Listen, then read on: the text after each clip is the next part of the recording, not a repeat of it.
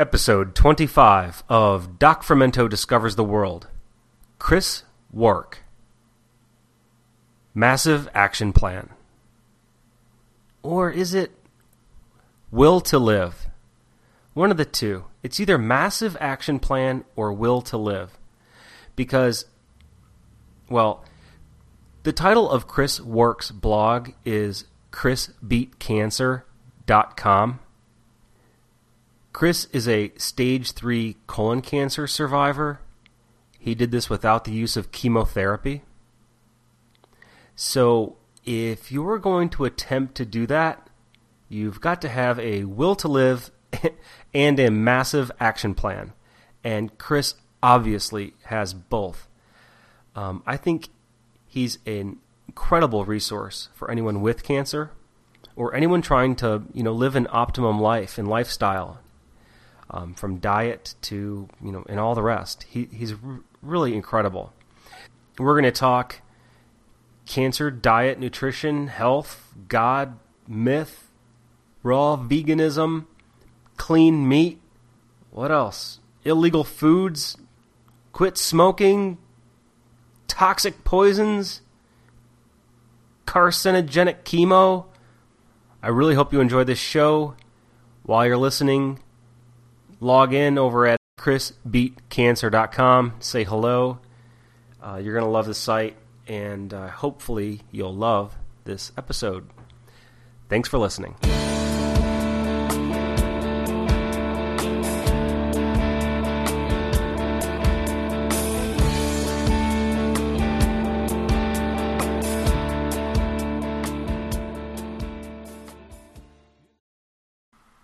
Hey, Brian. Hey, Chris. How are you? I'm good. Great. You got me. Awesome. Yeah. So, I always just start recording as soon as I make the call, just so you know. That's fine. And then I'll edit out anything you like, and I'd let my people that are on my show know if you say anything you feel that you want to say on this show at all, and then if you want a copy of it afterwards, I even let. You can pre-edit it if you like, No, that won't be necessary, but I appreciate you, offering. Sure. I just like to do it that way.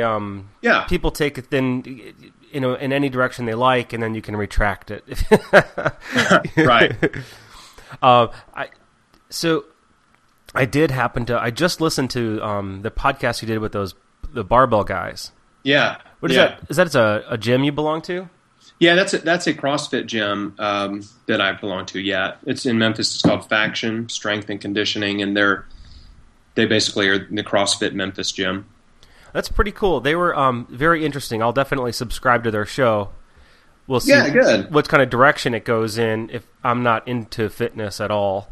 But they were real smart guys, and they had a good, real passion for. You could just tell they were really engaged, breaking the mold of the stereotypical jock. That's what I see a lot in this whole CrossFit, paleoized kind of world right now. So, pretty cool.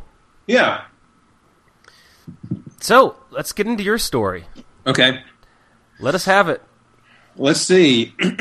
So, I was diagnosed with stage 3 colon cancer when I was 26. And it basically started with me having some abdominal pain that I tried to ignore for the better part of a year, and it kind of progressively got worse and worse. And it wasn't a constant pain; it would come and go, and so I most of the time I felt good, but then every once in a while I would just get these kind of strange pains that I thought maybe I had an ulcer. I didn't know what it was, but I was just kind of thinking, oh, maybe I've got an ulcer. But it ended up getting bad enough to where I had to go see a doctor about it in the fall and of that year. And they did some tests, couldn't find anything. And then they sent me to a gastroenterologist who did a colonoscopy, and he found a golf ball-sized tumor. Okay. They biopsied the tumor, sent it to the lab, called me about a week later and said, hey, you've got cancer, and we're going to schedule you for surgery. And so I was like, okay. Mm-hmm. I mean, it was very just a very strange thing to happen to a 26-year-old guy, you know? Yeah, yeah. So at this point, you're just going along with whatever they're telling you so far, right? Yeah. Oh, yeah. Yeah. Totally. Now, I mean, I did have a background in sort of health and alternative medicine because my mom's always been into that stuff, and but I didn't know what to do. I mean, literally, I was just like, okay, well, I guess I'll just, I guess I got to have surgery. And they said I got to have surgery, so I guess I got to have surgery. Right. And I kind of shut down emotionally too for a little while because I was in shock and I was confused about it, and it was just like, I think a lot of people when they get a diagnosis like cancer, they just kind of go, they just literally mentally and emotionally just kind of shut down and kind of go into shock mode, and it's like you're not even thinking straight. You're just kind of zombied out. It sounds like kind of like the stages you go through with dealing with death almost. Yeah. Maybe denial, Yeah. or and then coming to grips with exactly what's going on there. So yeah, and trying to understand it and figure out, okay, is this my life now, or what's going to happen? Am I going to be the guy that dies in his 20s from cancer? It's like, wow, This is not what I was planning on my life turning out to be. So, So anyway, they scheduled me for surgery, and I had surgery on New Year's Eve. That was 2003. So it's been 8 years. Mm-hmm. They took out a third of my large intestine, sewed me back up, in the sent me home to recover, and told me, look, the next step is a year of chemotherapy. We think we got it all out, but you really, you got to do chemotherapy. That's just the next thing you're going to need to do. So, the thing about surgery is, the thing about cancer is, when you have a tumor, the tumor is not the real problem. I mean, the tumor can be a problem, but it's not the problem. It's just a symptom. And that's why even when a doctor takes a tumor out, they still want you to do chemotherapy, because they know that taking the tumor out does not fix you. Mm-hmm. Because cancer is a systemic problem.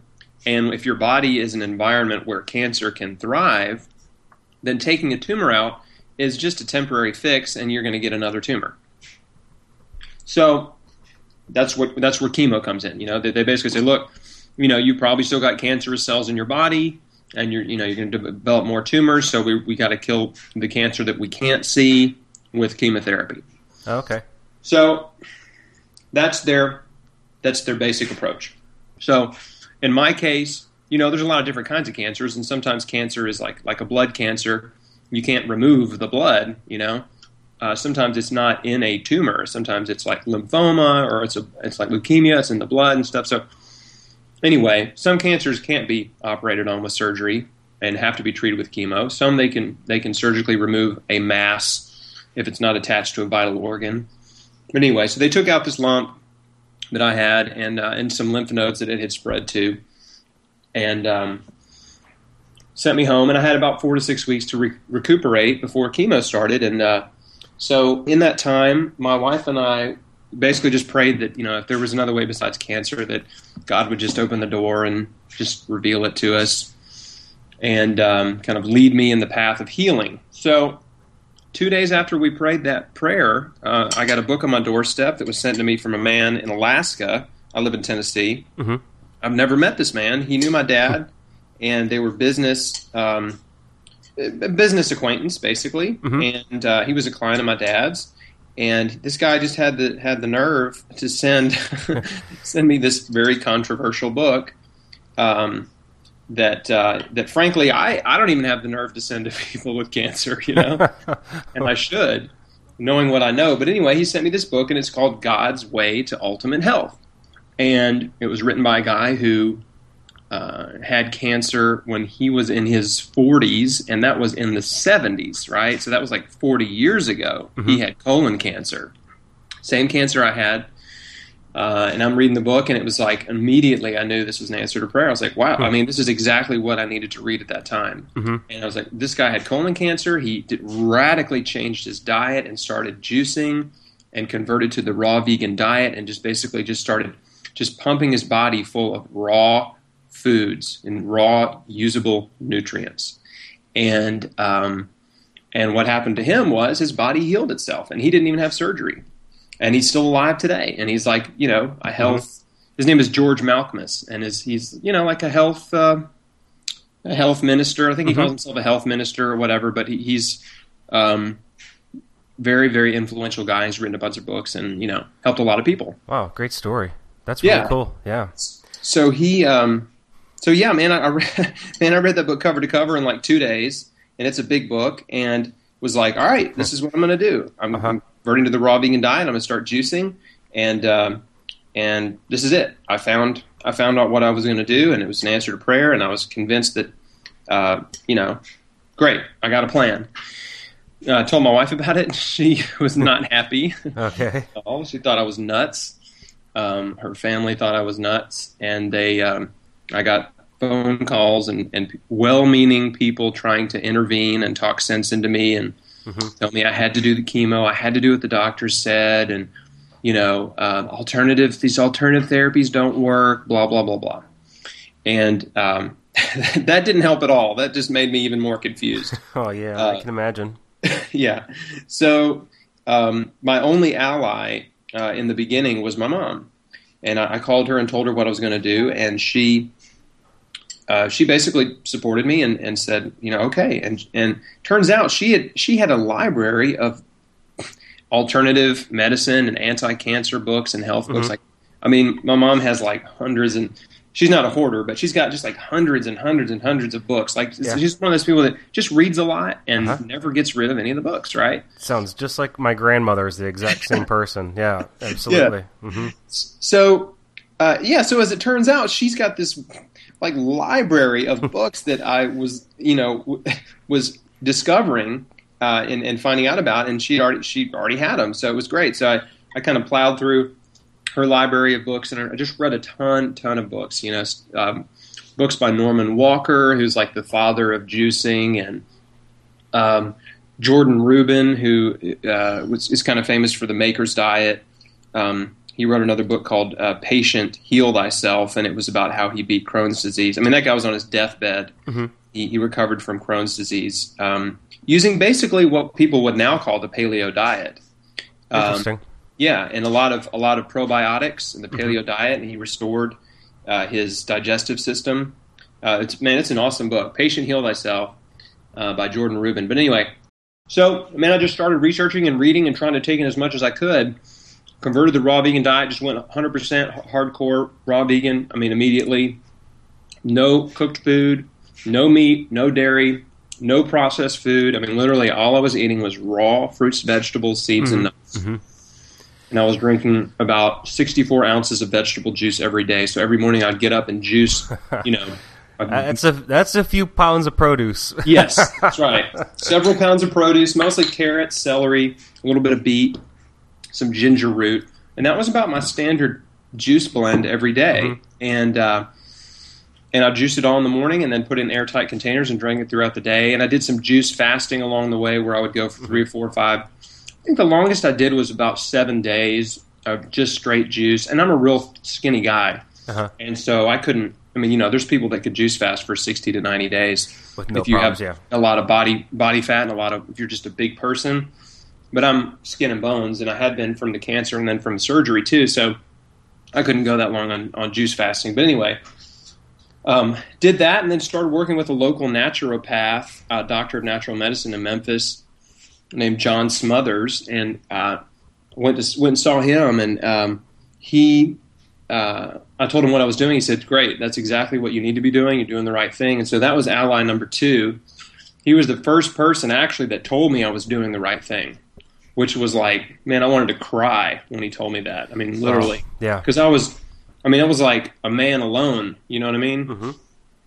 The toughest part about doing what I did is not having any support. Everybody telling you you're wrong, and not wanting to look like a fool and a failure, and especially not wanting to die and everyone think, what a fool. What a fool he was, yeah. Yeah. Mm-hmm. And he had everything to live for, Yeah. And it's just so sad that he, believed that he could cure his cancer with some herbs or whatever. Right, exactly. Mm-hmm. So so that was a big motivator. I knew inherently, everyone has seen what chemotherapy does. Everyone. We've all seen the people on chemo that have lost their hair, that they're sick. Mm-hmm. They just are half dead walking around. Everyone has seen these people. And I didn't know that much about chemotherapy in the beginning, but as I started reading and researching, I learned a lot. And I learned, I didn't want to do it because I didn't have a good feeling about it. Inherently, I thought, I don't know. I didn't like the idea about poisoning my way back to health. I knew it was poison. That's all I knew. I was like, this is poison. Like your hair falls out. This is not. I want to build my body up. Like I want to give it. I want to give it the nutrients so it can repair itself and become stronger and detox. And I want to basically. I wanted to overdose on nutrition. It's like, what would happen if I OD'd on carrot juice? You know what I mean? Yeah. And surprisingly, I did, and my skin turned orange. That was the extent of it. And there's a picture of it on chrisbeatcancer.com. It's like, I was freaking orange, and people thought I was like really sick. They thought I was jaundiced. Right. And I was like having liver failure, but I wasn't. It was just the carrot juice. Right. But anyway, so the thing about chemo is that anybody that everybody knows it's bad, but then everyone also thinks, well, but you have to do it, right? The reality is it's so toxic, it's so destructive. Number one, it's a toxic poison. Number two, it causes secondary cancers. Chemotherapy is carcinogenic. It will cause liver cancer. It'll cause brain cancer. It will cause cancers to pop up all over your body. And and I've seen it happen over and over and over again with pretty much every single person. Almost every person I know that's had cancer and done chemo has the same story. They, they got the cancer. They had surgery. They went in for chemo. They did some chemo. The tumor shrank or disappeared, and everybody was so happy. Oh, the cancer's gone! Yay! Mm-hmm. And then a few months later, they go in for another test, and oh, bad news! The cancer's back, and this time it's everywhere. Yeah. And we don't understand how this happened. It's come back, and now it's worse. And it's just the doctor's scratching their head, and it's to me it's such an unbelievable scam, because the doctors act surprised every time. Whoa, gosh, we don't know what happened. They know exactly what happened. It happens that way every time. Yeah, every time. The chemo is a catch-22, right? It's a double-edged sword, because chemotherapy will kill cancer cells. It definitely will. It will shrink a tumor. It will kill cancer cells. But the problem is it doesn't fix your body. It doesn't heal your body. It only destroys cancer while it's in your body. And in the meantime, it's also destroying your immune system. And it's causing secondary cancers. And so as soon as you get off the chemo regimen, give it a little time, and your immune system's destroyed, and cancer is just going to explode in your body. Yeah, especially if you, like you said, it's systemic. You have this environment that is basically cancer is going to thrive in. Then I can see when you, how it would just come back and flourish. So why did you choose vegan? Was that just the only book you had? Was that the only knowledge you had at the time, as far as a diet capable of feeding the body without feeding cancer? Is that the motivation? That's a very good question. So this book, the first book I read, was about the raw vegan diet, and this was a guy who did it with the raw vegan diet. So I said, well, if he did it with the raw vegan diet, I can do it with the raw vegan diet. You know what I mean? Mm-hmm. To me, I don't need a scientific test to prove something works to me. All I need is a real person that told me they did it. You know what I mean? Like, so-and-so did it and it worked. Okay, I'll try it. You know what I mean? That was my attitude. This guy did it. It works for him. I'm going to try it. It makes sense to me. I totally understand that the body's designed to heal itself. I believe that the nutrients in food feed the body and support the body's ability to heal itself.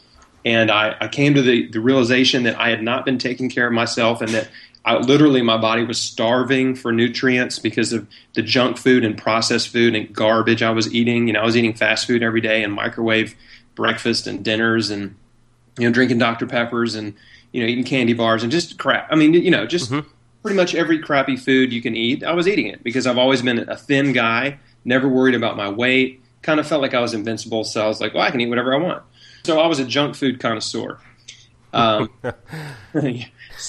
anyway, I did the raw vegan diet for 90 days, okay? And the raw vegan diet is a very powerful detoxification and healing diet, okay? It's not sustainable in the long run, right? But it's very, very powerful in the short run. Huh. That's an interesting point. Yeah, and I recommend it for everyone for a season. I mean, it will do you no harm to do it for a week, a month, 90 days. You'll get really, really incredible results.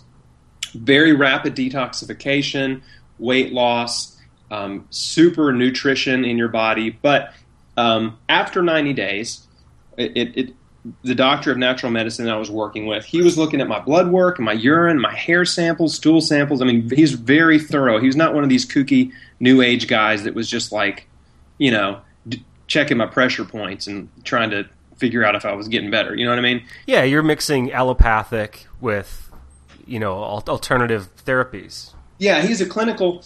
He's I wouldn't say allopathic necessarily. I mean, he's definitely naturopathic, but he's very clinical about it. Okay.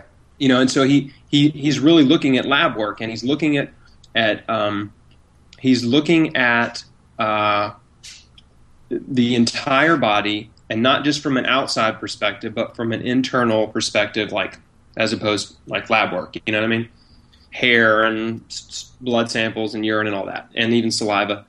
So after a couple tests, and as I was going along, and he was doing these tests and kind of seeing what was going on inside, he said, "Look, we've got to get you back on some clean meat. You need more animal protein in your diet for your metabolic type. And so I want to put you back on some clean meat." And I said, all right. I mean, I was like, that's fine. I just want to live. Like, I'm not an animal rights activist. I wasn't becoming vegan because I was trying to save the planet or save animals. I was trying to save my own. Save your own butt. Yeah, right. Right. It was purely selfish, right? I mean, it was selfish reasons. I just want to live. So anyway, I didn't have any attachment to the raw vegan diet, although I felt great on it. Felt awesome, tons of energy, no problem there. But I was really skinny, and I probably lost even more weight while I was doing it. And I'm sure I did. So I was the skinniest I'd been in years. And so he put me back on clean meat about 3 times a week, like a piece of grass-fed organic lamb, grass-fed beef, organic free-range organic chicken, or wild-caught Alaskan salmon. Just a really nice, clean, not a factory farmed animal's flesh. You know what I mean? Yeah, sure.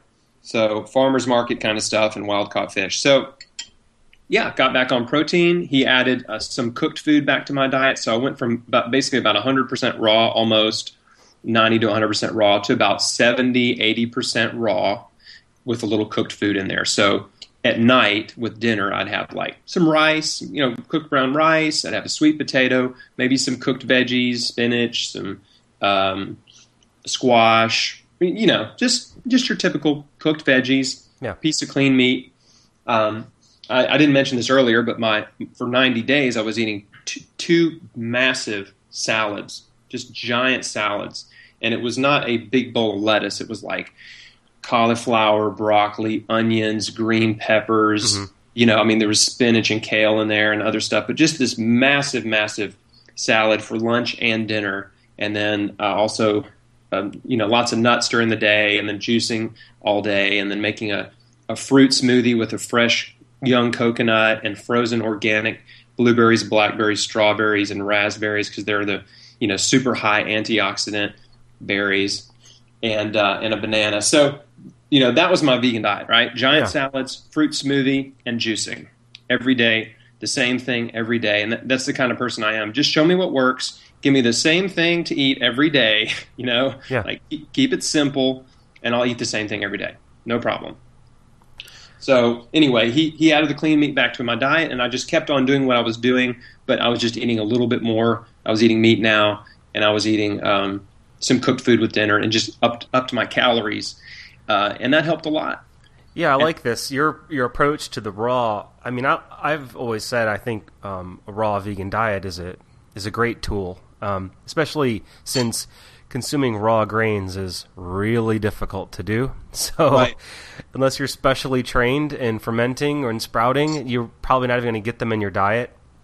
Right. That's why I hate fake vegans, this boxed food, vegan tacos and tofurkeys and all this garbage is utter nonsense. But what you're talking about, this diet, is basically the paleo diet without the meat. Yeah. and these essential fats and proteins. So, very interesting. Yeah, I love this healing approach and the 90 days. So, well, the raw vegan obviously diet is very different than the vegan diet. Yeah, a lot of vegans are what I call junk food vegans. Mm-hmm. They go vegan, a lot of them, for the animal rights and the environmental angle. Yeah. And the cool factor of like, oh, I'm vegan, I'm part of this exclusive group of cool kids. Right. But they eat garbage. I mean, literally, they eat. They think they're they think they're in the no harm club. And yes. They have no idea what they're talking about. So, that's right. Yeah. And they're sugarholics. They eat tons of carbs. They eat tons of soy. They eat tons of beans, carbs, potatoes, grains, and they're very unhealthy. I mean, and then a lot of them, they drink Cokes and smoke cigarettes and, and eat candy bars that are vegan or whatever. So, and they think they're healthy. That's the thing. They think there's a misconception in the vegan world that if you're not eating meat, then you're instantly healthier. But anyway, that's a whole nother. Well, when studies from Harvard come out and say directly that meat kills you, it can cause confusion. Yeah. I mean, you can't really blame people. Look, this has been a journey for me for quite a while since I started last January, paleo, coming from vegetarian for a while. Yeah. And it's been a journey for me to just shake off some of the guilt. I mean, I had to do some research before I even tried paleo. I was reading everyone, Rob Wolf, and listening to podcasts, looking for a source for meat before I dropped my short-lived vegetarianism. But yeah. Well, that it's unfortunate, but what you see happening is that it's classic throw the baby out with the bathwater approach to demonizing meat, animal products, and dairy, because to the vegetarians and the vegans of the world, all meat is the same, and to anyone that really understands that there's a major difference between factory farmed meat and naturally raised grass-fed organic meat. I mean, the composition is radically different. And the more there's that, and then my other perspective for me is, say if we ran into a bad situation, you had to pick a team to live with. Say something happens, the way things work right now, the system collapses or something. Who are you going to team up with? Say there's a community of 18 vegans, hipsters, or a local farmer. Both of their doors are open. Which one are you going to run in? Oh, the vegans, man, come on. Yeah, I'm running in that farmer's door. I know. Because he knows everything from how the sun fuels the earth to fuel us, whereas a vegan is dependent on a store. Right? Yeah. So most of them. I'm not picking on vegans. I don't even want to do that. I'm just talking about like a personal perspective. I gotta look to the farm, and I've learned a lot from my farmer. So, man, I'm right there with you. We buy raw milk from a woman who has 3 cows, She milks her cows every day. Yeah. She That's the idyllic situation, It's amazing. really. Yeah. She milks her cows every day. There's about 12 families that pick up milk from her. We pick up on Monday, and we get 4 gallons a week because I'm married. I have 2 little kids. Okay. We all drink it, and we get 2 dozen eggs from her a week. She has chickens, and she has cows. And this lady is awesome. She's retired. She was a corporate executive, and then just kind of had this wild hair one day and decided she wanted to be a farmer. And I see so many people moving in that direction. Yeah. And I've gone out to her farm. I've milked the cow that I get my milk from. I've shot video that I have yet to edit and turn into a blog post or something. But I've interviewed her and stuff, and I actually need to do more interviews and kind of tweak it because I want it to be really great before I just put it out there. Sure. Now, what's the legal issue? What's the legal angle in Tennessee? Illegal is the angle. Okay, cool. Yes, that's right. It's not legal to sell it for human consumption. And this woman, like I said, she's only producing enough for 12 families. She doesn't have any aspirations of being a big time raw milk producer. But I'll tell you something. Before her, we were buying from a sort of a raw milk startup, and they were really going for it. Like, they had these big trucks and the logo on them, and they were called Evergreen Farms, and they had a big herd, and they were producing a ton of raw milk and trucking it in, and really making a go of it. And the Tennessee, various government agencies kind of got wind of what they were doing after a couple of years, and they just put so much pressure on them, and they shut them down. So you don't have no provision for like a herd share or anything like that? Yeah, there is. Okay. And that's what they were doing. Okay. You can do the herd share, or you can sell it as pet food. Right. It's another way to get around it, and some places do that. But the problem is that the Evergreen Farms group, it's just a family that was doing it, but they just got. It wasn't that the government was saying you have to stop. The government didn't make them stop, but they persecuted them, and they put them under so much pressure constantly. Yeah. And at every turn, they were like blocking them. Like, for example, they would deliver to the Memphis Farmers Market, and that's where we would meet them and get our milk every week. Well, then they were also delivering to the Jackson, Tennessee Farmers Market. It's about an hour away.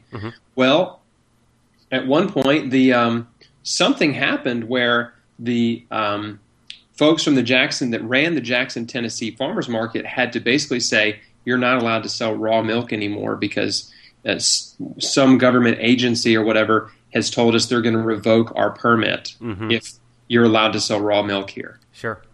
It's like stuff like that. Yep. And so they were just like, kind of, it was like the death of 1,000 cuts. You know what I mean? Sure. So they just one day just threw up their hands and were like, forget it. Yeah. We're just, we're not making any money, and we're running into so much opposition that just we're done. We're not going to do it. It's unfortunate, and I hear this a lot. This is what happens when you try to compete in a market where your product doesn't belong. That product does not even belong in the standard food chain. That product belongs on the black market and with people who understand what's going on. You really need a food economy. I've covered it a few times on podcasts and in conversations with people about developing alternative currencies, food currencies, barter, Yeah. And I would love to pursue a little bit more of changing some of these cottage food regulations in allowing people to make home-produced foods, but still the milk one is a major issue. And I see that one will probably tend to shrink over the years, the availability of raw milk. Yeah, and there are forces at work that are trying to regulate your ability to even grow your own food. Oh, absolutely. Yeah, absolutely. And that's pretty scary. Yeah, for sure. They don't want you to grow your own food. They want you to buy the food that they've grown for you for a profit. Yeah. For me, I'm not even thrilled with raw milk. I don't. It's not my big thing. I like it. I have a couple kids, so we get a little bit of milk, maybe only a gallon a week right now. We don't even drink it. I will only ferment it. I'll either make kefir Yeah. or yogurt, and then also I'll turn that into a cheese, Yeah. or I'll get the cream and turn that into homemade butter. Awesome. But yeah, what I'm concerned with is it's not whether or not I think it's the right food. I think it should be available, Yeah. to anyone who wants it. It's personal freedom, libertarian kind of thing. Man, I'm right there with you. I know.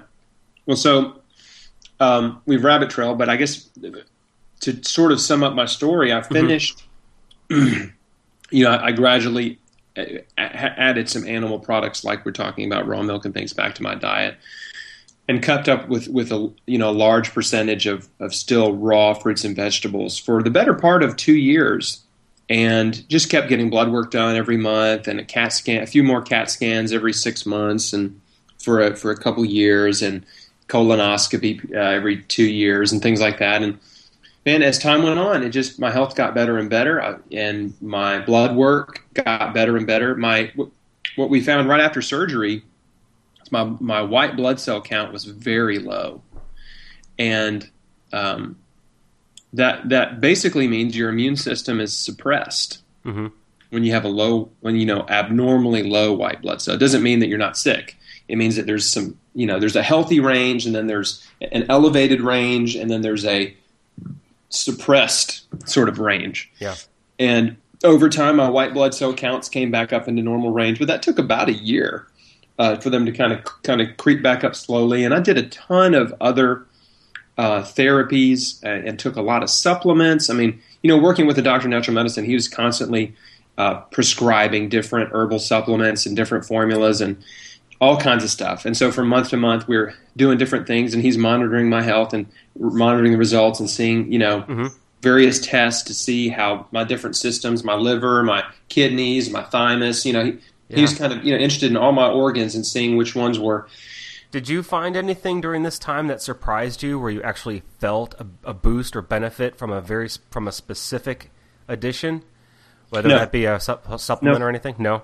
No, there was not one thing I did that made a dramatic difference that I know of, other than the radical diet change. And that's what I tell everyone. People contact me, through the website Chris Beat Cancer, and I mean every day I'm getting emails and comments on blog posts, and people want to know like very specific questions. I have cancer. What should I do? This, that, and the other. And if the main thing I always try to explain is that the radical change of diet and lifestyle is foundational. And people make the mistake of thinking like, oh, there's this herb that I heard about, and I'm just going to take this special herb. Yeah. That's not a good plan. Yep, I know someone who suffers with neuropathy and has diabetes or prediabetes and is morbidly obese. Yeah. And his friends will say, oh, you should try some cherry juice. So he'll mix in some cherry juice, and it's like, well, you just ate 2 pounds of junk food within the past hour, and now you're going to drink cherry juice? Yeah. Yeah, you're in trouble there. Right. Well, that approach is it's like fighting a fire with a water gun. You know what I mean? It's like, squirting a little water on a fire will do a tiny amount of good. Very, very small. You know what I mean? Yeah. But you need a fire hose. You need a mat or 2 or 3 or whatever. I mean, you need a big what I call the massive action plan. And it can't just be like, oh, I'm gonna take these supplements and see if that helps. No, it's like radically Hello. All right. Hey, you're back. Yeah, I don't know what happened there. Hey, it could be me. Okay. And by the way, I'm on video if you want to. Oh, yeah. I see you there. I've never used that before. Well, here I am. Cool.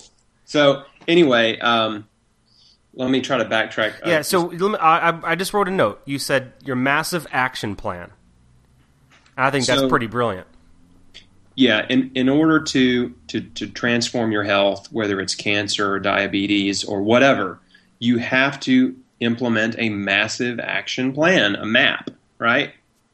And the massive action plan has got to be radical diet change, radical lifestyle change. I mean, hey, start exercising, start running, start working out. Eliminate all processed food, all junk food. Stop smoking. You know what I mean? Stop drinking alcohol. Getting off prescription drugs is a good idea, although you need to consult your doctor or whatever. Yeah, some will kill you if you quit taking them. Yeah, you got to kind of work with that. I mean, if you're on some very critical prescription drugs, once you do everything else and some time goes by, you might find that your health has improved and your doctor will let you get off of them. A lot of people find that. I mean, heck, you watch The Biggest Loser. I mean, watch that TV show. You see people transforming their life and their health and getting off meds and reversing diabetes and all this kind of stuff with diet and lifestyle change. I mean, even the wrong diet and lifestyle change. Yeah, even some of the wrong. But I'll tell you what, I mean, I'll give them some credit, though. I mean, the Biggest Loser, they're pretty close. I mean, they really do promote a really solid approach to health. You know what I mean? Mm-hmm. Okay. I wouldn't know. I don't watch TV. I've just heard so many people complain about, the paleo, low carb. I listen to all the low carb podcasts and paleo podcasts and things. So yeah. I hear these people complaining about The Biggest Loser all the time, but I've never personally seen it. So let's talk to this. The interesting part about this massive action plan, the MAP, is you have to have, and this I heard you mention on the previous podcast, a will to live. Yes. You're going to have to want it. Yeah. Yeah, and I'll tell you, I'm glad you brought that up because some people with cancer or other diseases don't have the will to live. They just don't have it. And I'll tell you something. Chemotherapy, and this may sound backwards to anyone listening, but chemotherapy is easy. What I did was hard. Mm-hmm. It's easy to just show up at the doctor, sit in a comfy chair, and let them pump you full of chemotherapy. Now, it's not fun. You'll be miserable. Yeah, you're going to suffer. Mentally, emotionally, and physically, it's pretty easy because it requires no action and no self-discipline. Mm-hmm. Right? What I did required massive action and massive self-discipline. And I had to deal with a lot of mental and emotional resistance. You know what I mean? There's a lot of emotional and social pressure to do chemotherapy. And when you buck that, it's very, very hard mentally and emotionally. You know, I mean, you really are swimming upstream. And so that I've always, by nature, been a little bit of a, swim upstream kind of guy, for lack of a better word. Sure. I've never really been interested in going with the flow. I've always been interested in alternatives, right? And so it wasn't that hard for me. It fit my personality to buck the system and sort of rebel against the conventional treatment for cancer, right? And some people are not cut out to do it. They don't have the willpower. They don't have the will to live. Mm-hmm. And it's sad because I've counseled people and I can tell that they're interested in maybe doing something different, but they don't really have what it takes, and they're not willing to do what it takes to get well, to get healthy. Because it means giving up a lot of things that you love and sacrificing a lot of things that you love and opening yourself up to criticism, from people that care about you. Yeah, just like your story, right? Just like it. Yeah, that's right.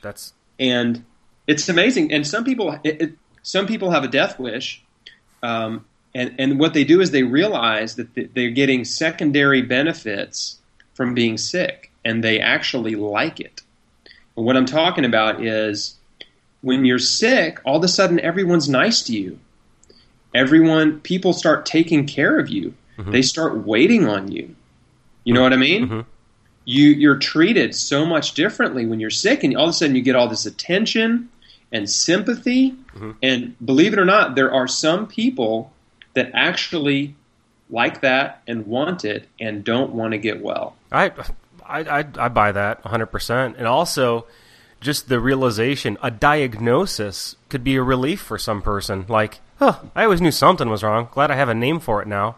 Yeah. A miserable person might say, this has been bothering me for years. Now, hey, I got to put a name to it. And it gives them some sick comfort. Yeah, some comfort, and it gives them a kind of an excuse. You know, there are people in the world that have lost the will to live. Life has not gone the way they wanted, and the cancer diagnosis is kind of like their way out. It's like, I'm exhausted. I'm mentally and physically and emotionally exhausted with life, and I'm tired of life, and this is a relief. And now I can just die. You know, this is my way out. I don't have to fight anymore. I don't have to fight to be successful or to be loved or to be liked or, you know, all those things that sure life is made of. Yeah, I mean, my nature is I'm probably more of that sick, non-will to live type person. I'm trying to talk you out of it. Okay, cool. The life preserver has been thrown. All right, cool. Take it. So, but yeah, so that's, you know, that is a frustrating thing for me and for people when you're in a position where you're trying to help someone who's sick and they don't want to help, they don't want help. And I'll give you a couple of real examples that are real close to me. Is I've had 3 family members diagnosed with cancer just in the last year. Whoa. And none of them have called or asked or reached out to me at all. And they're aware of what you've been through? Oh, yes. Yeah. Oh, yeah. Wow. They know what I've done. They know what I've done and what I'm doing. And that probably speaks volumes about that person then. You know, some people, they just, I don't want to judge anybody, you know, especially because it's family members. But for whatever reason, they don't want to know. They don't want to do what I did. They just want to do what the doctor says. And unfortunately, 2 of those 3 people are very, very close to the end. Wow. As I talk to you right now. That's horrible. Yeah, and it's tragic, and I hate it. And you know, like I've like one of these people, I sent an email and said, hey, you know, we have the same cancer. Actually, this is cousin, same cancer. He's a little older than me, but I said, look, man, this is not a death sentence. I believe you can live to see your grandchildren. Like, call me if you want to talk. You know, and no emails, no response, no phone call. Wow, that's unfortunate. Another family member, we took her a movie that was about natural therapies. You know, just like, hey, maybe, you know, you should watch this. She didn't even watch it. Wouldn't even watch a little hour-and-a-half movie about, you know, natural therapies and basically about what I did.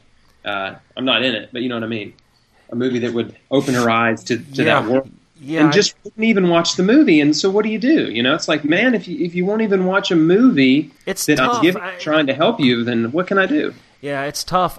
When you're talking about something that's life or death, you need to open your mind. Now, I can understand some stubborn person who is annoyed with the cousin who just found Jesus, and is, you know, what's the term? You know, being a disciple, spreading the word, right? Yeah, sure. Doing their job. And, you know, when you're a person, I can see someone being completely annoyed by, oh no, cousin so-and-so is going to be there and he's going to be talking about his religion. I can understand being a little close-minded to that person. But that's a little different though, right? When you're talking about life or death, I mean, isn't it now time to just turn on all channels? Like, try to watch every channel at once, every pathway, every idea. Yeah.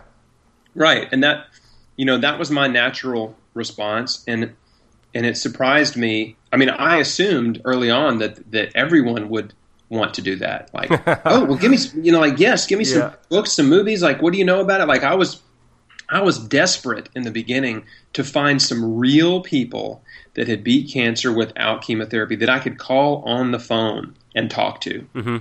You know, like, and I did. I found 2 women that I called and just said, hey, can you tell me what you did? And, you know, just because I needed some encouragement, you know? Sure. I needed to know that it was possible besides just like the books I'd read. Like, I needed to talk to a real person. And I did. And of course, that's why I put myself out there now, because I know there are people in my shoes. You know, it's like the shoes on the other foot. I know there's people that need to talk to me, you know, that need me to say, hey, you can do this. Like, you can get well. Your body's designed to heal itself. You're not taking care of yourself. If you radically change your diet and overdose on nutrition you will be amazed at what your body is capable of doing. Mm-hmm. And frankly, to me, it's not a miracle. People say this, like, why? It's really a miracle that your body healed itself and that you were able to do this, and such a miracle. And I'm like, no, it isn't. Actually, it's not a miracle. The body's designed to heal itself. Yeah. It's a miracle if you make it through chemotherapy and live. I'm serious, man. Yeah. It is a miracle. I mean, if you really live and live for years and years and die, of old age after going through chemotherapy, that's a miracle. Because so many people I see that go through chemo just don't. They don't live, a couple of years or 5 years. I mean, like my cousin that I mentioned earlier, they gave him 12 months to live with chemo. They said, if you do chemo, you'll have about 12 months to live. And he basically accepted it. Like, he accepted that he was going to die. Wasn't putting up a fight. He just basically said, okay, the doctor said I'm going to die, so I'm going to die. Can you merge and do a chemo raw program? Nope. What? Let me finish this thought, and then I'll explain why. But he basically accepted that he was going to die, and then he and just did the chemo and just followed that path. And when they said he has 12 months to live, I told a couple people that I'm close to. I said, he's not going to make it 6 months. Mm-hmm. It's been 3 months, and he's like, they're expecting him to go anytime, within a week. Okay. So, I mean, that happens all the time. Anybody that is given, 6 months to live and they do chemo, it's going to be 3 months. It's going to be half the time, maybe even a fourth of the time. So, I mean, anybody listen to this, mark my words. Okay. This is almost always the way it goes.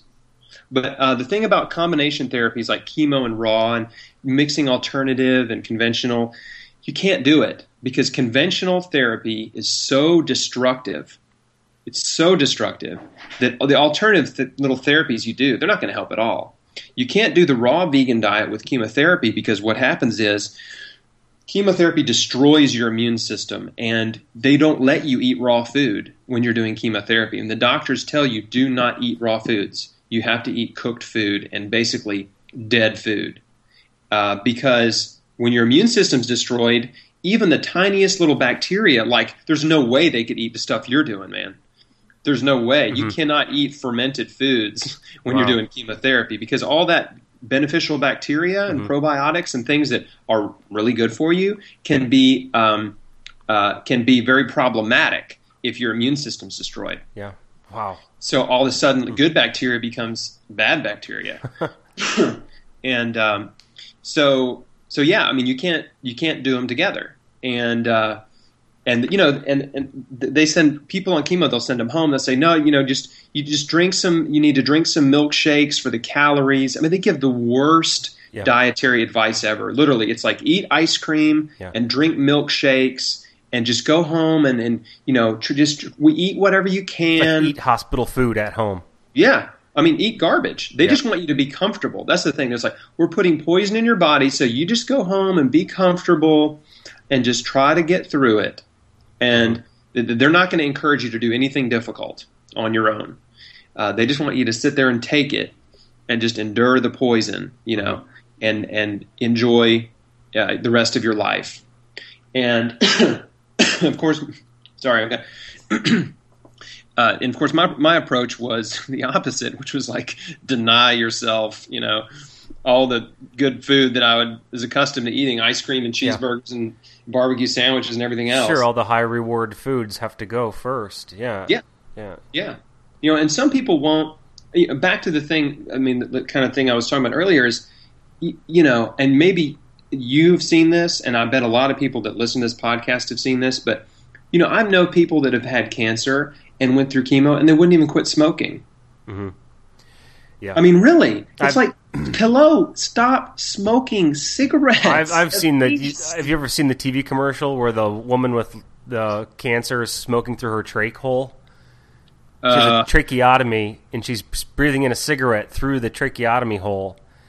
To show the evils of smoking. I mean, and when I preach about health and things like that, I'm a smoker, and I drink alcohol. I'm no I'm no saint. I'm the bad case. I'm just a discoverer of things, you know. Yeah. I'm on a path. But hey, look, you're smoking now.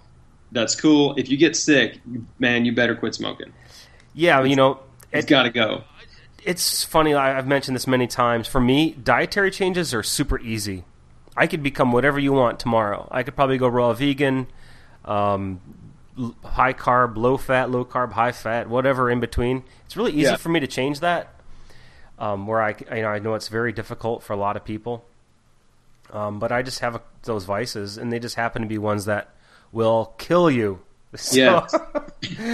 well, anyway, that's enough about me. Well, you know, even the alcohol thing. I mean, you know, I stopped drinking all alcohol completely, but now I do drink some. I mean, I have a glass of wine every once in a while, or a beer or something. But yeah, you know, I've kind of normalized a little bit, and you know, allowed myself to enjoy those kind of things every once in a while. But yeah. I mean, the main thing that I preach to people that aren't, even people that aren't sick, that just are trying to maybe improve their health, is to look at the Pareto's law, you know, the 80-20 principle. Right. But, you know, 80%, well, let me back up. Right now, for the average American, 20% of their, for the average American, 80% of their nutrition is coming from 20% of what they eat. Mm-hmm. Okay? So they're eating 20% good, 80% bad. Right, I get it. Mm-hmm. And what you want to do is you want to flip that. Sure. You want to deliberately focus on eating 80% super healthy, and that gives you the freedom to eat 20% whatever you want. Yeah. And be fine, you know? Are there any modern programs or words that could explain your diet, like paleo, Weston A. Price-ish, or anything that you... Yeah, both. I mean, there's a book called The Maker's Diet that I read, and that's by Jordan Rubin, the guy that wrote Patient Heal Thyself, that beat Crohn's disease I mentioned earlier. And The Maker's Diet is actually a diet that's based on the Old Testament biblical diet that God gave the Israelites. Okay. And it's clean meat, fruits and vegetables, preferably raw, but they didn't have to be raw in the Bible, but fruits and vegetables, clean meats, you know, sprouted grains, and raw dairy. Okay, That's also known as paleo now. Except paleo, they're not real big on the raw dairy. But yeah, it depends on the community. The primal people do dairy, but all of them would avoid the grains. Right. So my diet is basically it's very Weston Price diet. It's like raw fruits and vegetables, clean meat, raw dairy. Little to no processed or junk food. I mean, I'll have a little cookie every once in a while, or a cupcake, or you know, every once in a while I'll have something like that. I don't drink Cokes or anything, and but it's so. I mean, I'm not 100% strict, but but I am very strict. Yeah, interesting. The only thing I would add is with on the vegetable track there, that even the Weston A. Price Foundation would recommend some vegetables need to be cooked in fats, whether that be butter or coconut oil, for the bioavailability of nutrients. Yeah, to help absorption. Yeah. And I have no problem with that. Cool. No problem with that at all. So,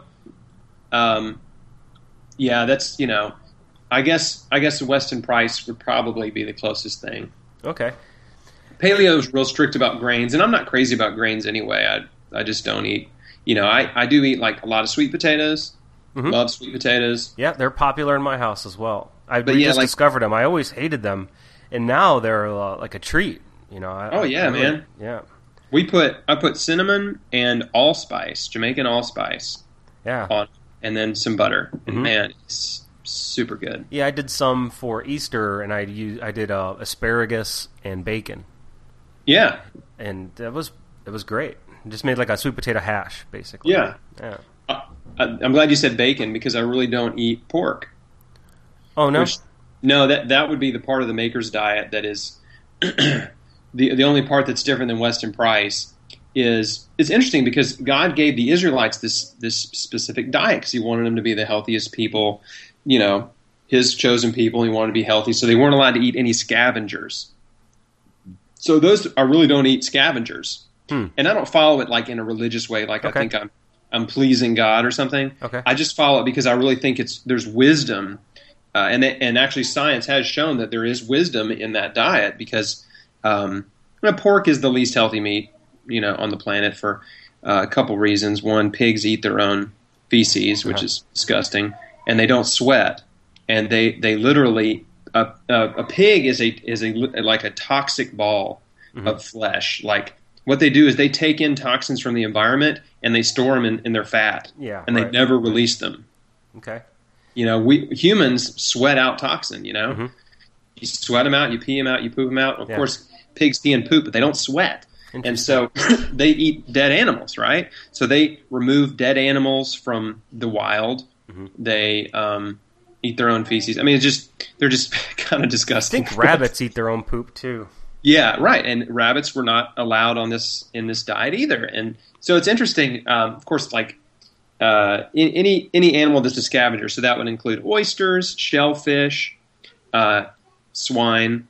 And, it's weird stuff like little rabbits and things that aren't that popular to eat anyway. Well, they're getting more and more, especially in certain communities like prepper communities, farm communities. Rabbits are becoming increasingly popular because of their... Are they? Oh, yeah. Because they're so easy to raise so many of them for food. And they repopulate like a rabbit does. And they're getting to be very popular. These domesticated rabbits also solve the problem of what used to be called rabbit starvation, where the wild rabbits were too lean. Oh. These domesticated rabbits are so plump and juicy fat, they're like rabbit bacon. So, yeah. I mean, I don't know that much about it, and I don't eat rabbits, but it's funny you mentioned like scavengers and things, because often I've thought, maybe I should eat like a fox. I kind of like how the fox eats eggs and raw. The fox. Yeah, the fox. The big differential, like in these commandments in the Old Testament, where any animal that would eat another dead animal was forbidden. Interesting. Yeah, and so that's like the dividing line. And so some, like a cow, will not eat a dead animal. They won't do it. I kind of buy it. Yeah, I kind of like it. Yep. And then if you think about it too. Like scavengers clean up the environment. That's what they do. Like shellfish and oysters actually filter the ocean. Like they filter out and clean the ocean. That's what they're doing. They're sucking in dirt and toxins and just matter that's in the water. And then when it comes out the other side, it's clean. Yeah, the only problem I would have personally with that is that not all filters are toxic. Like animal organ meats, like liver and things, they're also filters, but have been shown to be extremely beneficial to human health. So, yes, in the past, I've thought about that, about oysters, mussels, things like that. I'm like, I actually don't. I almost never eat those, but. I've never really. It was easy to give up because I never really cared about shrimp or oysters or they don't really stuff. interest me. But you're right. I agree with you on the organ meats. In fact, the Maker's Diet is an advocate like Weston Price. It's very in tune with Weston Price. But the organ meats are good. I don't like them though. I don't really eat them just because I don't like liver. Yeah, I've had to learn a few tricks to get some liver in the diet. One of them I'd share with you is you get raw liver from a trusted farm, and you cut it into little pills, just like a pill that you would swallow. Yeah. Set them on a baking sheet and freeze them. Okay. Then once they're frozen, throw them in a zip-top bag and keep them in the freezer. Okay. And then you can swallow them like a pill. Yeah. If they need to be frozen for 2 weeks is the general rule of thumb. Really? Why that long? For the bacterial, because they're raw, they're not cooked. And that's the general guideline, is at least 2 weeks of freezing time. Okay. And other thing I'll do, so you can swallow those down, and you'll know what size pill you can handle. And if you can't handle it, you got to chop it super small.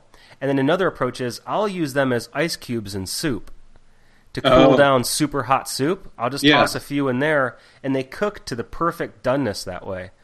Now, you're really tasting the liver when you do it that way, but just a little bit. It's just little bits. So those are two tricks I use. I could handle that. Yeah, I could definitely handle that. It's funny because I did the same thing with garlic. I would chop up whole cloves of garlic into little, like pill-sized bits and swallow garlic when I was doing some very aggressive herbal detox fasting and things that required a lot of garlic consumption. I've always done that when I get any chest congestion or cold. Yeah. My grandmother told me to do this a long time ago. The only problem is when you chop garlic, it can get sharp edges. Yeah, so, I know. Yeah. It can make it. You can choke on those pretty easy.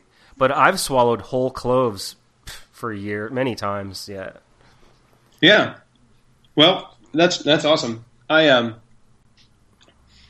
me think of it. One other thing I was going to say. Oh, yeah. I'll mention this to you.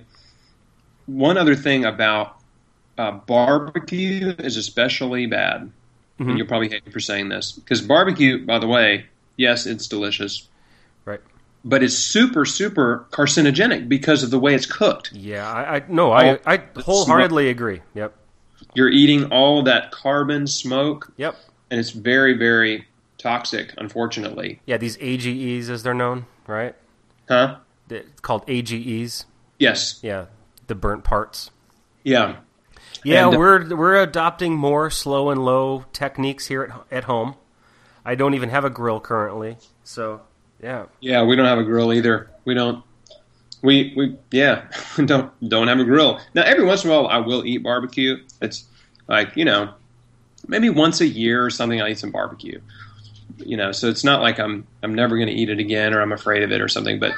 But as a rule, I kind of know what it is, and so I keep it like I just kind of keep it at bay. Okay, yeah, I get that. Hey, you want to talk about something with me real quick? I don't know how much time you have left. What about some recent controversial alternative documentaries? I'm thinking of two specifically, Brzezinski and Gerson. Thoughts on those? Yeah, I've seen Brzezinski. I haven't seen the other one. Okay. Brzezinski, here's the thing. I knew about Brzezinski 8 years ago, in 2004. There was the two big alternative doctors back then that had the most notoriety, at least in the natural health world, were Brzezinski and Dr. Nicholas Gonzalez in New York. And so they were sort of on my, okay, if this doesn't work, that's the next place I'm going to go. Uh-huh. Was maybe one of those two doctors. So I have a lot of respect for Dr. Brzezinski, and he gets good results, but the main problem I have with Brzezinski is he's very expensive. Yeah. And most people can't afford that. It's not an option for them. And I don't think, personally, it's necessary. I think you can heal yourself if you make these radical changes like I did. Yeah. That the body's capable of healing itself. And so I don't think spending $40,000 at Brzezinski's clinic is necessary. So, again, I like the guy, I respect him, and I think he's clearly doing some good things, and he's getting better results than, he uses chemotherapy. Mm-hmm. A lot of people think he doesn't use chemotherapy. He does, but he uses these anti-neoplastons, and he's gotten really good results with them. Mm-hmm. In fact, he and I are both speaking in New York in June at the Alive 2012 conference. Alive 2012? What's that? It's a large, very large health and wellness conference. There's a bunch of speakers like Dr. Brzezinski, Dr. Leonard Coldwell. I think who else is on the roster?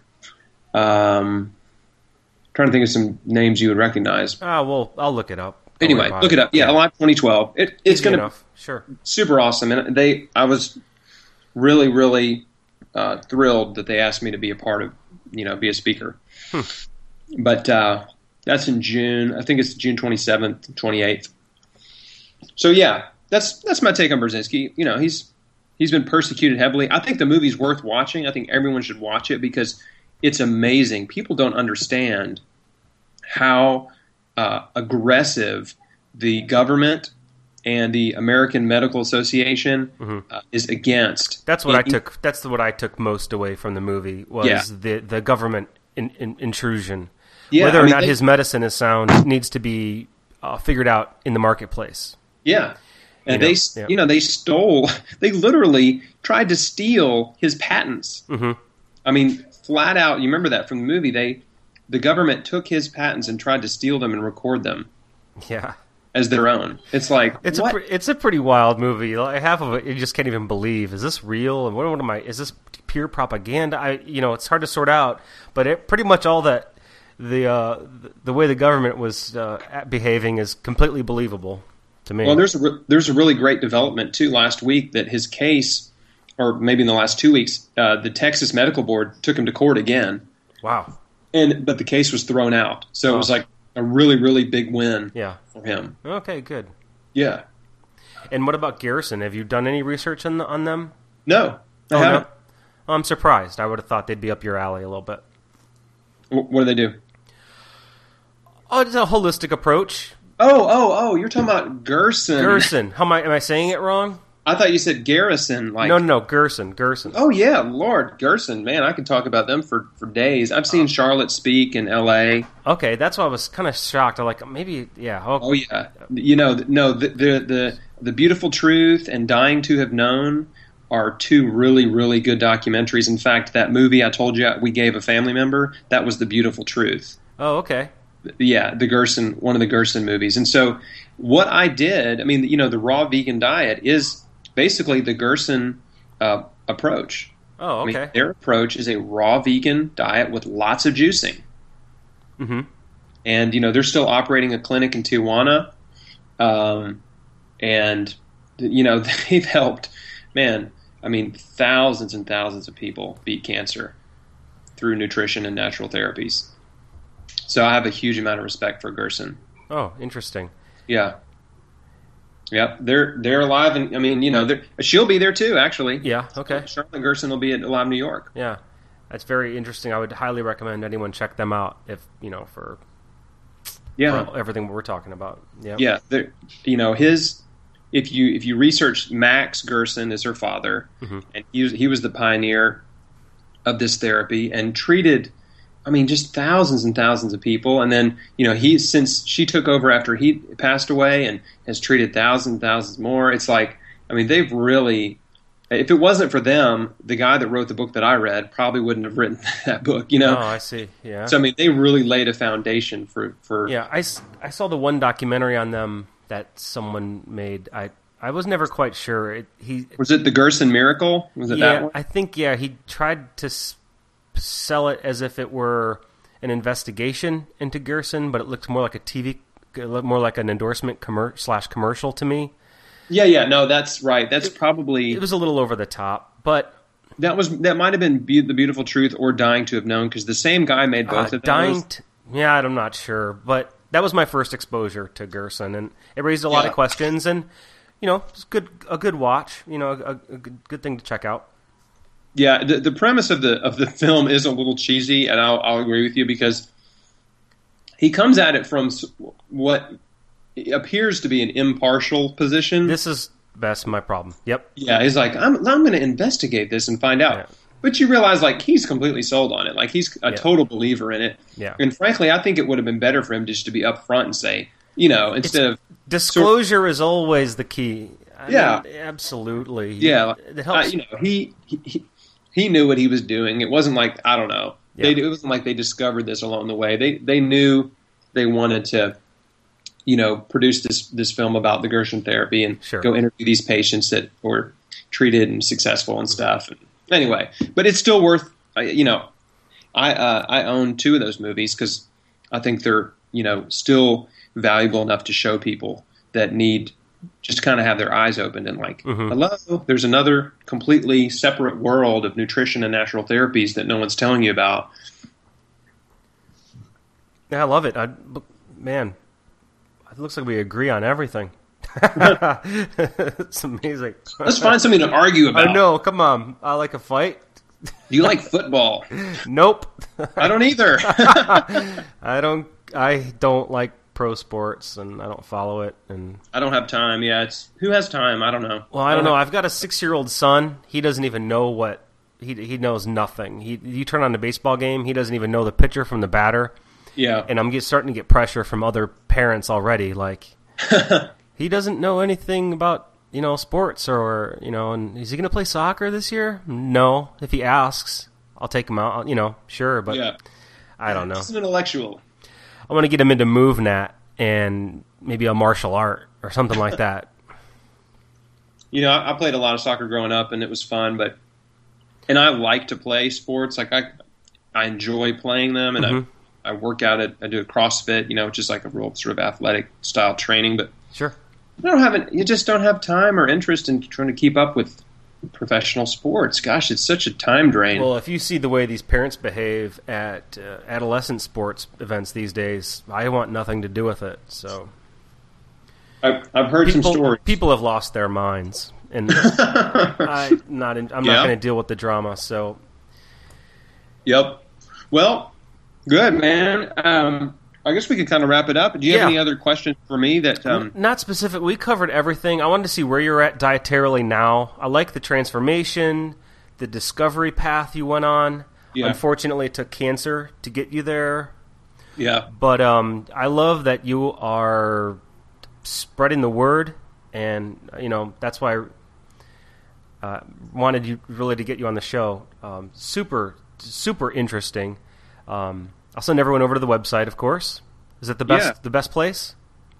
Yeah, the chrisbeatcancer.com is my site, and I basically, after 7 years of being cancer free, I was like, well, man, I should probably tell somebody. Should probably try to help somebody else now. I think I'm out of the woods, but Okay. So I started that site, last, I don't know, over a year ago, and I may be coming up on this year, we're coming up on my 2-year anniversary, I think, this summer of doing it, and I just started as a blog, just kind of share my story and kind of document what I did, so that because frankly, I just got tired of people asking me and then trying to explain it. Sure. In a conversation. It's like, I can't explain what I did in a conversation, in a 10-minute conversation. There's just too much to tell. Yeah. So I just look, I'll just put it all online, and then people ask me, yeah, here, I have this website, and it's all on this website, and go check it out. And what happened was, within just a few months of kind of starting to blog and bit by bit, putting my story and my strategy up there in pieces, the site really took off, and it's just, there's so many people out there looking for answers, looking for this information. I don't promote the site at all, except for on Facebook when I have a new post or something, or on Tumblr. But I spend such little time promoting the site. I don't make money off of it. There's just not, there's not enough. The site basically generates enough revenue to cover my web hosting. Right. I would say to you, though, don't ever fear making money with it. Oh, man. Your work that goes into... bucks. Okay, cool. Because your work is deserved, of whatever you get out of it. I would never want you to feel like, maybe I shouldn't advertise on here or sell or... No, go for it and help expand it and help it grow, and I'll do my part. I think it's fantastic. That's how I found you, was through the site. So thank you for the encouragement, because, I do agree. I have no problem making money. If the site made me $1 million, I'd be thrilled. But, the reality is I do it because it's a passion, because I feel like it's a ministry, and it's just something that I'm called to do. And so, I kind of feel like I have to give that disclaimer, because some people think there are people that are just naturally going to think that I just create a website and I'm trying to make money off my site and make money off people with cancer or something. And the reality is, look, I have no problem making money, doing something worthwhile. Frankly, what's better? Is there any better way to make money in the world than helping people? Well, yeah, that's fantastic. Yeah, but unfortunately, I'm not making any. But yeah, it's like I have a little bit of a problem with Dr. Mercola, but it's not because he makes whatever insane amount of money he makes per year. It's because he's an alarmist, and I don't like his method or his technique. That's all. He's got some really good content. He really does. But there's some borderline alarmist stuff that they're trying to keep people interested, and they're when you're trying to post 2 or 3 articles a day every day, it's like, man, it just turns into a machine. Sure.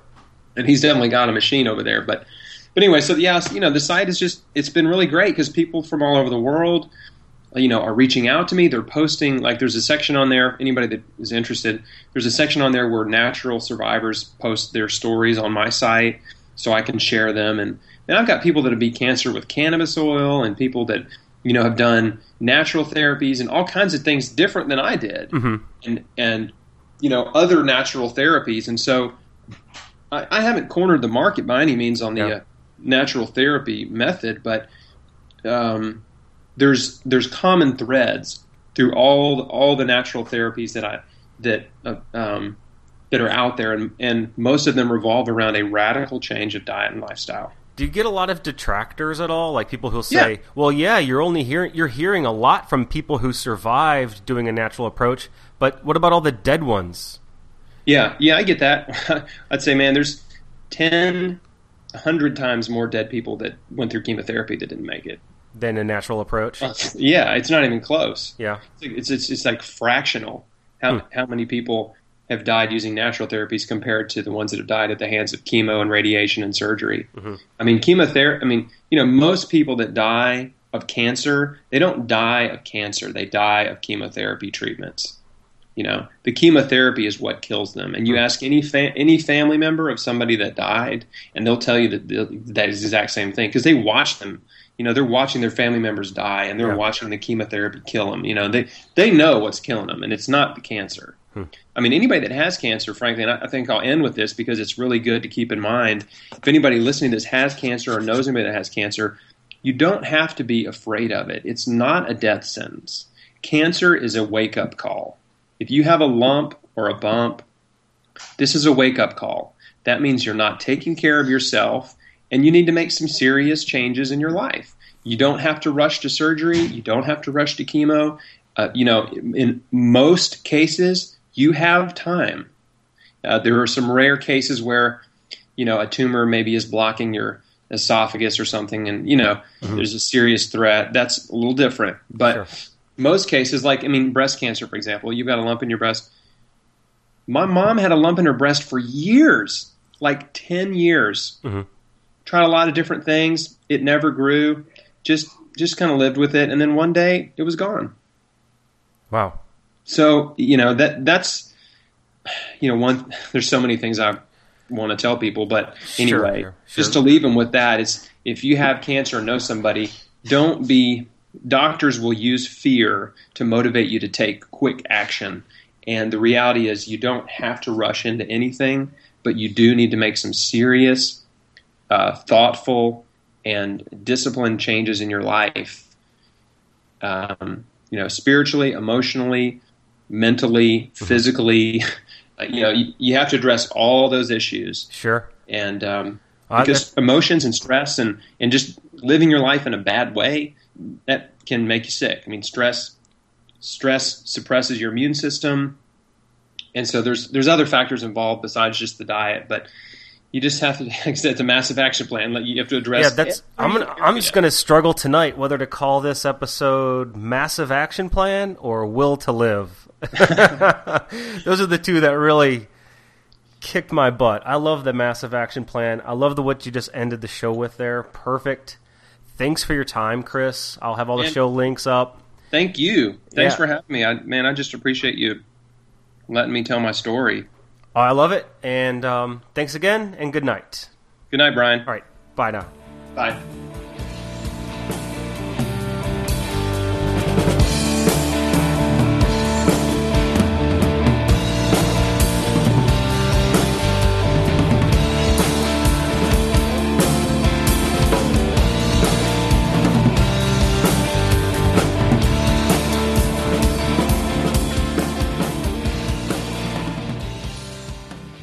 All right. Ads and thoughts. So, if you're not familiar yet, we have a special offer with Audible.com. It's a 30-day free trial. You can get a free audiobook at audible.com/Doc Fermento. Contact me for details or read the details there on the page so that you're familiar with just what the program is. Basically, there really is a free book offer available to you, and it will turn into a $15 a month subscription after that 30 days. So just be mindful of that. Read the details, like I said, or contact me. That's fine. I'll talk to you about it. I love it. I listen to audiobooks all the time. What else? I have the Squatty Potty ad on the front page of my website at askbrian.com. Click the link and check out the Squatty Potty. The videos are really funny. I don't care if you buy one or not. Just use a stool like I do at home. What else? You know, I never ask this, but if you could just rate and or review the show on iTunes or whatever service you're using to listen to podcasts, it appears like 80% of the listeners are on iTunes. So that would be good at iTunes. Just say if you were using your phone, you do it right through the iTunes app while you're listening to the podcast. That's where you rate. It's kind of confusing. If you go to the site, you can't rate and review there, but you can do it on your phone and you can do it through iTunes on your computer. So however you listen to the music, if you could just give a rating, a review would be awesome. I don't expect anyone to do that, but just clicking a star button is great. You know, 1 star, 5 star, or whatever in between. And I think that's about it. Tell your friends and neighbors. Post it on your blog. Don't forget to tweet about it. You know, I could use a little promotion help. I think that's it. And, thanks again for listening. I really hope you enjoyed this episode. Talk to you soon. Bye. Walking down the road, and I picked up a little bowl, and I made me a seat, and everybody I meet want to know how many could sit on that seat. Some says 1, I says more yet. Some said 2, I says more yet. Some said 3, and it's more yet. Some said 4, and it's more yet. Some says 5, and it's more yet. Some says 6, and it's more yet. Some says 7, and it's more yet. Some says 8, and it's more yet. Some says 9, and it's more yet. Some says 10, and it's more yet. And that was the end of my friend. And all a man could sit on that boat name was Moyet, and his name was Moyet, and it's Moyet. It was Moyet.